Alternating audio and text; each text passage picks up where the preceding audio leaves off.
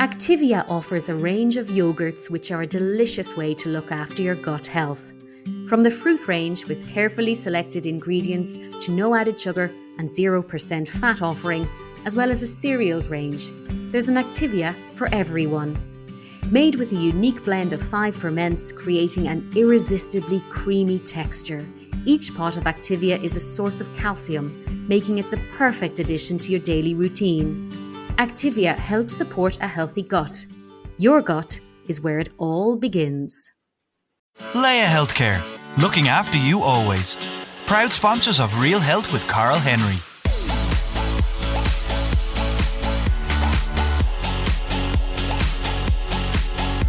Folks, hello and welcome to Real Health with me, Carl Henry, in association with Leia Healthcare. For this week's episode, I'm joined by someone who seemed to have it all. She's a model and TV and radio presenter, but then decided to leave it all behind to backpack around the world for 2 years. In that time, only by leaving it all behind did she find true freedom and happiness, which she's chronicled in her best-selling debut book, Jump. Daniela Moyles, welcome to Real Health. Thank you. So congratulations on the book doing so well. Fantastic to hear. It's great. Yeah, really, really unexpected and slightly disconcerting. I think it's not in our Irishness to be able to deal with compliments or praise. I think we're very reflexive at deflecting that away. So that's been a challenge. But I'm delighted. It's funny. I felt so detached from the book by the time it was published that it's interesting to be witnessing people reading it for the first time when I was just living with it for so long. It's been an interesting journey, but I'm very proud and delighted. And tell us about that. Was there a big gap between when you went traveling and writing the book and actually when it was published? What was the time frame between the two? Yeah, so when I left, it was 2017, and I didn't really have a plan at all. I wasn't sure. I knew I was going to go for a year. I ended up going for 2.5. And I think the idea for the book really kind of started to turn in my head around the last 6 months. Probably multiple reasons for that. I was thinking about what I wanted to do next. I kind of wanted to channel my energy into something that felt a bit more solid and routine than the life I'd been living for the last number of years, which was just very kind of unfamiliar and unpredictable and a bit all over the place. And also I needed an anchor. Like I needed a reason to come home. And I ultimately ended up coming home to go back to college. But prior to making that decision, the book was kind of what was starting to ease me into the idea of coming home to maybe find a publisher and all of the rest of it. So I started to write it properly when I came home, which was June of 2019. And then it was published in, I'm actually getting confused because of COVID. It was meant to be published in March, but it was actually pushed out to April of 2020. So yeah, it was about a year of solid work in the making. And why do you think so many people have associated with it and taken so much from it? I feel like too close to that question to answer it, but also like I have the privilege of speaking directly to the audience on a regular basis on social media, so I can kind of answer on their behalf. What I'm getting from people is that I feel like they didn't expect what's in the book. I'm not sure what they expected because again, I'm too close to it, but I feel like maybe a more shallow story or maybe a more lovely, fluffy story. Like this is my lovely life in a distilled down kind of. Also, what I got was the expectation of it being badly written, which has been a nice compliment. People are like, you can actually write. But I had always written, so I had always written kind of like different columns and stuff like that over the years, but maybe they had fallen on total deaf ears, which seems to be the case. So I think people expected it to be a bit of a dud, and maybe not to be quite as honest as it is. But for me, there was no other book to write. Like there was nothing else to say. It would have been puddle deep, it wouldn't have been worth anyone's money or time or even my effort that it took to write it. The only way that book felt worthy to me in what already felt like such a narcissistic pursuit, and I was battling with it so much, was that perhaps in this world of perfectness, it could be a permission slip, one that I felt I needed probably a few years ago to look at the reality behind a lot of the prevalence of anxiety, you know, and the conversation around mental health was becoming louder and louder. People were speaking up more about struggling with depression or anxiety, but I was seeing absolutely not one person talk about the underlying reasons why that's the case. And I think that that's because those things are cringe. They're a bit socially taboo. They're the things we don't air about ourselves. They're the parts of ourselves that we don't want to talk about publicly, if even personally. And for me, I was like, hang on a minute. These are like universal human problems. For sure, people are going to be able to relate. And so that kind of became the purpose of the book, was to kind of take the veil off those human parts of ourselves that we all feel a bit ashamed of, even though we shouldn't. Okay. And from reading the book, honest is a word I would certainly, or a stamp I would certainly put on it. It is an extremely honest account of everything before the trip and everything during. It's incredibly so. Take me back to that pivotal moment on the M50. That's pretty much where it all kicked off. Dark, rainy day, something happened, and that triggered the rest. Yeah, I mean, I had been struggling with anxiety for many months prior to that, but I had no idea what it was. Like, I was a really productive person at that time, and I was very bound to that identity. And I didn't have time nor space for the problem of anxiety. So I would just kind of reframe it. And I was always kind of treating the symptoms. So I'd go to the GP and I'd be like, look, I'm having heart palpitations. How do I deal with that? Or, you know, I was kind of just trying to put a little plaster on a bullet wound, as I think how I referenced it in the book. And of course that didn't work. So we all have within us a certain amount of coping mechanisms, a certain amount of coping skills. But we also all have a certain point where they are exhausted, and where, you know, we kind of will lose that very socially put together front that we're able to maintain and just become erratic or irrational or emotionally dysregulated and maybe a bit out of character. And I think in my youthful vigor, I managed to kind of keep that veil together for about 6 months. But that day on the M50 was kind of the end of that ability to lie to myself, my ability to go, oh, well, I'm not sleeping because of this, or I'm not eating because of this, or I'm feeling unwell because of this, or I have no energy because of that. And to just keep plodding along, ticking off the to-do list on my Google Calendar every day and showing up for work and generating that last bit of fucking energy to get through a radio show and going home and crying for the evening and then telling myself it was because of whatever reason. So that day, it wasn't really the start, it was probably the end, actually, of my ability to keep ignoring what was happening. And at that point, I just had to stop. And I handed in my notice the following day. I actually still, for many months after, and this sounds really probably unbelievable in hindsight, but I still really didn't think I was struggling with a mental health issue, even at that point. You know, for many months after that, I still was like, I need a second opinion here. This is bullshit.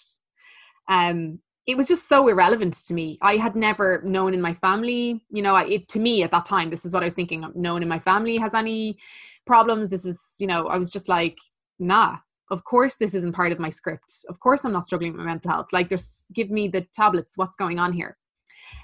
So it took many months for the penny to drop. And in all of that time, I was just slowly slipping into the quicksand of burnout. Because no matter what you tell yourself, you don't have control over that. You know, your body is struggling and you have to listen, you have to tune in and listen. And I was doing everything but. And to many people looking in, you would have had, for want of a better word, the dream, you know, from the outside in terms of the work, in terms of TV, radio, modeling. There was lots of stuff going on that people would have seen it, that would look like a dream lifestyle. Was that the goal? Was that something that you wanted to do, or those jobs, things that you originally had wanted to do in life that you thought, okay, this is what I really want to do, this is going to bring me happiness? And were those are obviously things that you pursued that you wanted to try? Yeah, for sure there was an element of that, but I think on the other hand, I was just doing what I was told. Do you know? I think I finished school and I knew I didn't have a really clear vision on what I wanted to do in terms of something like the CAO. See, I didn't have a kind of a prescribed path in that way. I wasn't like, I want to be a vet, or I want to be a nurse, or I want to be I didn't have that answer, but I did know that I wanted to be successful, like I wanted to have a career. And I wanted to follow the prescribed benchmarked Irish path that you're meant to follow. And so in a lot of ways, I kind of was just doing what I was told, even though I suppose it was slightly unconventional in that it was a media career. But did I ever stop to think about why I was doing it, or if it was authentic to me, or if it was what I really wanted to do? Absolutely not. As soon as I kind of got my foot in the door, I was doing what I think most people are doing in their own jobs in their own way, just pivoting for the next promotion, pivoting for the next step up the ladder. And I was obviously somewhat good at that, because I ended up getting, a decade out of the modelling career, and a breakfast radio show, and all of the things that I thought would tick those boxes of contentment, and really there was contentment to be found in none of it. I was just constantly dealing with a hum of exhaustion and anxiety, because genuinely in a decade, I never once stopped. Not once, to ask myself, do I like this? Is it in line with what I want? Where is it going? Am I happy? Like, have I spent any time working on other aspects of myself? I had the blinkers on, and that's not to say I didn't enjoy it. Like, I loved it until I didn't. Okay. And then you hand in your notice. Oh, you ring your friends and family. What did they say when you told them? God, I wish it was that clean. I think it was much messier than that. Like, as you said, I really did love so many aspects of the career. It was really unconventional. I loved the uncertainty of it. And I know that's probably not a regular thing to love. I think, there's lots to be said for certainty and safety and familiarity and all of that. And I just kind of loved the adrenaline that I got. Even in the safety of the career, I still felt I got the adrenaline kick from it. But I didn't really know where I was going with it, as I said, and I didn't really know if I even really loved it in the end. But when I handed in my notice, it wasn't any kind of brave, conscious decision. Like, I didn't sit down and go, okay, now this is time. I was utterly incapable of going to work. It was out of my hands at that point. The decision was made for me. Like, it was just it wasn't a possibility anymore. As I said, I had completely exhausted my coping mechanism. Like, I describe this as best I can in the pages of the book, but like, my ability to take care of myself had really, I wasn't even showering. I was barely eating. And that sounds probably quite drastic, but it had happened so slowly. It had disintegrated so slowly over such a long period of time that it wasn't one day I was this way and the other day I was this way. It had happened so insidiously that I almost hadn't noticed. And then it was just numb. That's how I would describe it. It was like one day I was managing to kind of lie to myself, and the next day I was just utterly numb. And so I didn't really have that really clear mindset of, okay, I'm going to hand in my job, I'm going to tell my family. It was just, I was kind of just taking baby steps. I did hand in my notice. I'm sure I did tell my family. I don't think I recall that conversation though. And I just pared my life back to absolute minimal. So at that point, everything felt very overstimulating. Like, even just going outside the door felt really overstimulating. So I was just going to twice weekly therapy. I was trying my best to do some of these mindfulness practices that I had no idea about at the time, like meditation and yoga, and I hated them all. And I moved home eventually to my family home, and I think a lot of people probably wanted me to kind of stay there and cocoon and work on getting better, but I just didn't want to do that at all. So you grabbed the backpack, and that was the solution, or that was the answer. potentially. Yeah, it was about 3 months after I handed in my notice before I left to go traveling. No, I lie. It was 3 months of working out my notice, which was a really difficult time actually, because I just didn't have it anymore. I really didn't have that capacity, but I had a contract and I had to. And I also wasn't speaking openly about it. I didn't say, oh, I'm struggling. You know, because as I said, I didn't even believe it at that time myself. I was still very, I was in the murky waters of it. I didn't have that clarity. This is all hindsight. And then once I worked out that leave, I had about 3 months where I did pare my life back, and I was just doing therapy and lots of different things. And the reason I chose to go traveling, even though it was a very counterintuitive thing to do age 29 when you're being prescribed antidepressants and, you know, every type of pill, and I don't know, I can't even remember what they were telling me to do at that time. It was very counterintuitive to be vulnerable like that, to be a girl on your own at a time when people are generally settling down, settling into their career, to walk away from the decade of work, to walk away from medical advice, to walk away from the security of your family, to travel on your own. But the reason I did it was, I mentioned that I felt like so predominantly numb, and it was just such a really predominant feeling. Actually, it was numbness and nerves. That's all I ever felt all the time, was just, there was no joy in anything anymore. And the only little spark of aliveness that I felt at all ever was when I thought about going traveling. And so it felt like the most obvious thing in the world to me, even though it was probably a little bit mad to anyone else around me who cared at that time. It wasn't even a scary choice at all. People say to me, was it scary? Like, were you nervous? Not at all. I couldn't have got on that plane quicker because it was so scary, the thought of staying at home and the thought of staying locked in that mindset I was in my childhood bedroom, trying to figure it out. And this is not a universal remedy. You know, I don't think that this is the right way, but it was the first time in such a long time that I probably tuned into myself, trusted myself, listened to my authentic whatever was coming up for me. So it was my remedy. And it wasn't even that certain at the time. It was just so lovely to feel a sense of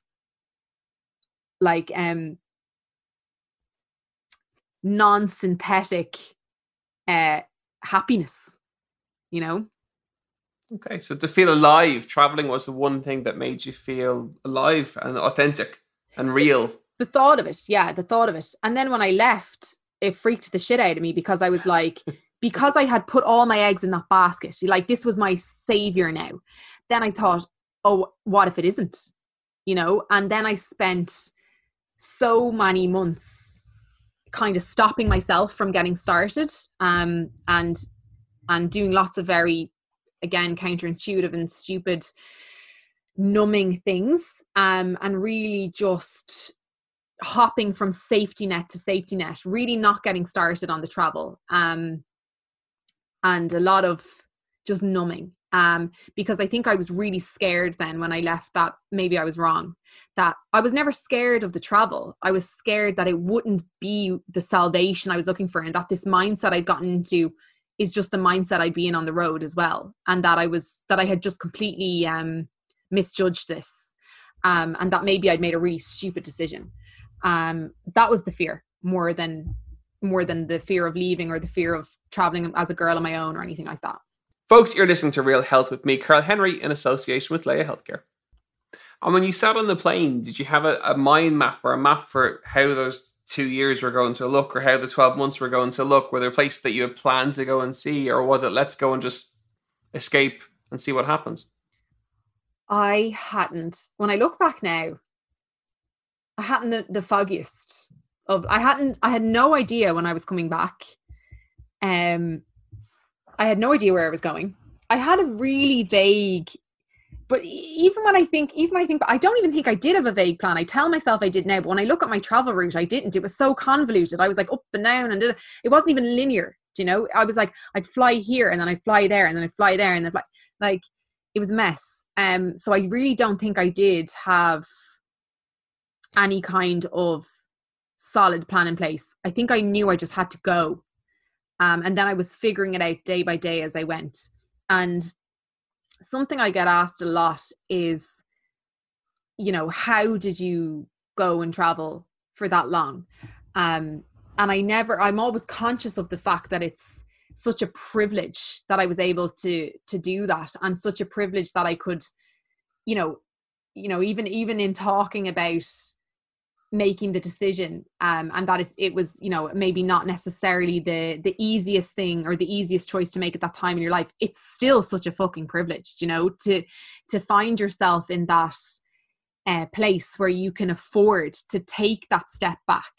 And yeah, I always want to kind of just acknowledge that and recognize it. And I don't know if I did at the time, but I do in hindsight. You know, I had a certain amount of savings that I probably should have put towards a house or something much more, you know, certain for my future. But I chose to travel instead. And to be honest, now I wouldn't change a minute of it. But at that time, I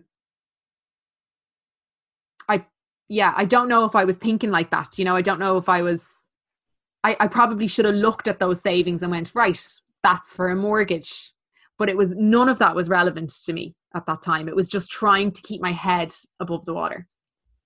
And in terms of the trip, and you know, and there's lots of this in the book, obviously, that people can read about further, but was there one particular time or one particular moment which gave you that sense of belonging, that sense of alive that you were searching for when you left? Was there one or two particular moments that really delivered that, or was it a sense of the overall trip delivered it?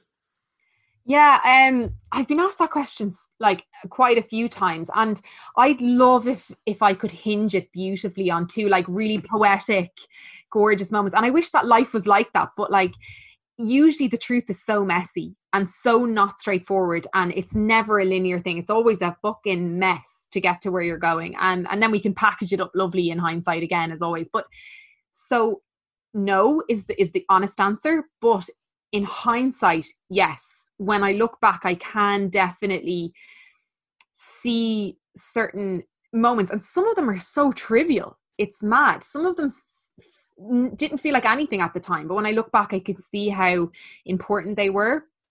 But in the moment, at the time, no, nothing felt like a moment of enlightenment or a moment of, oh, I get it now, or I feel better.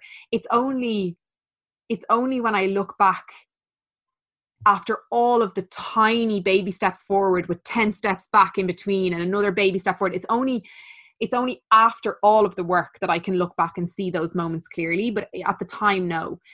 But some of the initial moments, well, first of all, the thing that I think helped the most was just creating that time, creating that space, removing myself from the mindless routine of my day-to-day life. And I don't mean that it was mindless in what I was doing. It was very productive, but I mean like it had become so normal that there was no space for anything new. I knew the routine of my day most days. So when I kind of removed all of that, all of a sudden it was just me and an empty day. And so having that space was it was half the problem, because it was like, you know, you have to then deal with that decision, but it also created a certain amount of room that I'd never had to think, to read, to sit with myself, to write, to do new things, to get to know myself again. And it was like, probably, as I mentioned, the trivial things like sitting on really long bus journeys and having to deal with my own mind when my phone had died. And you know, things you never have to do, and you're always busy at home. You're always busy. It's like go, go, go. You never have to sit with that authentic discomfort. There's always a way to numb it. Just pick up your phone and you no longer are in your mind. You're anywhere in the world. So it was those kind of trivial things that then led to bigger things, because once I started to introspect or to self-examine, even if it was completely unconscious and somewhat forced by the scenario, it then started to alter my behavior slightly, and the decisions I was making and the places I was going and the things I was doing, and all of those things incrementally built very slowly into insight that I was definitely lacking. So again, sorry that answer is not so poetic, and I wish I could just say it was at the top of a mountain and it was snow-capped and a guru was there and he said to me, no, it wasn't that. Yeah, in all fairness, it's something that we've seen with guests who we have chatted about on the podcast, not with similar stories. They haven't traveled for that long, but it comes back to finding your real self or finding your true self. And that doesn't happen overnight. That happens over time. Yeah. And doing that kind of introversion. One of the things we're chatting with Jerry Hussey about it in terms of, you know, the authentic self. And sometimes you find parts of yourself that you mightn't like or that you do like. Do you have moments like that? Now, I've done it myself. I found parts of my own personality that I didn't like either. But did you have moments where you find that you said, I don't like that about myself? Or, you know, and how do you handle that? I think it's interesting for our listeners to be able to get an insight into that. Absolutely. Like, one of the most interesting things for me was, and I don't know if this is culturally ingrained or if it's just part of the human condition, but it's so interesting to me that there's a spectrum of human emotion, right? Like, if you're out in a restaurant and you see somebody laughing, no one would bat an eyelid. No one would turn. No one feels uncomfortable. If you're out in a restaurant and you see someone crying, it's innately uncomfortable and socially taboo. It's not acceptable, even though it is a perfectly healthy, perfectly normal human emotion. So the spectrum of emotion that we're taught to accept about ourselves and to be acceptable to others is like half of the things. You know, you can be happy, you can be this, that, and the other. But if you're angry or you're ashamed or you're embarrassed or you're jealous, those parts of ourselves, even though they are us, they just do not appear on the script of who we are. And we develop really well-oiled ways of getting out of sitting with them. Like, we have social scripts, we develop phobias, we quite literally tell ourselves a different story. They're just not part of who we are, but yet they are. They're part of who all of us are. And when you sit and self-examine, of course they come up. They come up, and not only do they come up and are there, they also are a huge driver behind a lot of the behaviors and choices that we make, and a lot of the reflexive thought that we have. I would say probably even more powerful than our positive emotions. And so when you come to that realization and you kind of accept that a lot of who you are is driven by the parts of yourself that you completely deny and ignore, it's slightly unsettling. In fact, when you really go into it, the actual word that I always come back to is harrowing, because it's like taking off a mask. Like, you have this version of yourself that you have decided upon and that's comfortable. And then when that gets destabilized, it's not a nice experience. If it was a nice experience, there'd be no work to do. We'd all just have done it already. So did I come across parts of myself I didn't like? Absolutely. In fact, I think the book in itself is an examination of that, and that's why it's uncomfortable. It's a here is the parts of myself I found that I didn't like, and they're in all of us, and that's okay. But yet, why are we never told it's okay? Because you cannot be what you can't see. You know, that's so cliched. That's not my words, but like, you literally can't. You know, there's just a whole aspect of ourselves that no one's talking about. How are we supposed to learn and grow collectively if it's not part of the conversation? And at what point did you think, okay, it's time to pack up my bags, jump on the plane, and get home? What was the moment? Still struggling with that. No. Well, I'd been gone for 2.5 years, and I only had a certain amount of savings. Now, you know, I had enough to probably have kept going for even longer. But with that said, the lifestyle is not easy. You know, it's not easy to live out of a bag. It's not easy to travel long term. And actually, I fucking loved it, if I'm being totally honest. I loved the simplicity. I loved the lack of pressure. I loved the complete removal from like commercialism as a whole, and like having to have this look like this. And I still struggle, and I did dread coming back into that lifestyle, into that society where that's so prevalent. You know, like, especially me as a young woman, it feels like sometimes you're only valuable if you have beautiful makeup and you can do a tutorial on how you did it, or or you have a curated gorgeous wedding and a photogenic like family, or you know what I mean? It just feels like there's so much pressure to be a catalogue life, and I just was so disinterested in that, and it felt so inauthentic and forced, and I was so scared to come home to that, and to come home to all of the things that had triggered me and that I had left unfinished. But also in not facing that, that's a huge cop-out, because that's life. This is where I'm from. This is where I'm always going to be from. And yeah, okay, I can go and live on some island and never, but that's not right either. You know, that's running in another way. And I think I realized that you have to make your peace with who you are and where you are. So you can be authentic, you can be yourself, and you can live in a place that not necessarily aligns with that at all times. But isn't that living your truth? Isn't that living your authenticity? Isn't that actually trusting yourself, you know, living by your values, not being swayed by social pressures and things like that? So ultimately, I came home for a multitude of reasons. One, I think I realized that I had to, and that it was just another form of running if I didn't. Two, I didn't have a completely endless bank account, even though I was thinking I could probably figure out some remote way of working, but I was like, we'll go home. And thirdly, I realized as well when I was traveling that I really wanted a new career path, and it became really obvious to me what I wanted to do, and so I chose to go back to college. And that for me was the real okay, I'm going home. You know, I was like, I want to go back. I'm doing 4 years of psychotherapy now in DBS. I've just finished my first year of 4, and it felt like reason to go home. Okay, so you found your meaning, for want of a better word, in your path, and you came home to start it, which is great. And now you have a best-selling book to add to the list. Yeah. Remind us the name of the book and where people can. It's available in all good bookstores, I presume. Yes, it's in all the bookstores, and it's online on the Book Depository and Amazon with free shipping worldwide for all the Irish abroad who've been amazing. I never knew how many of us there were everywhere.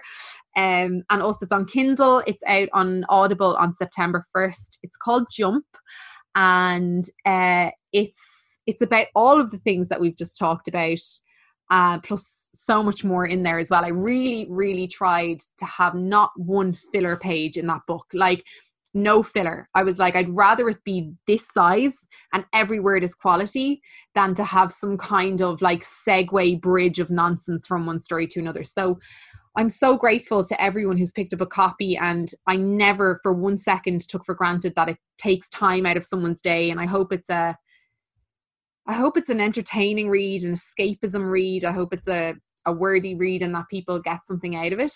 And it was such a privilege to write it. So yeah.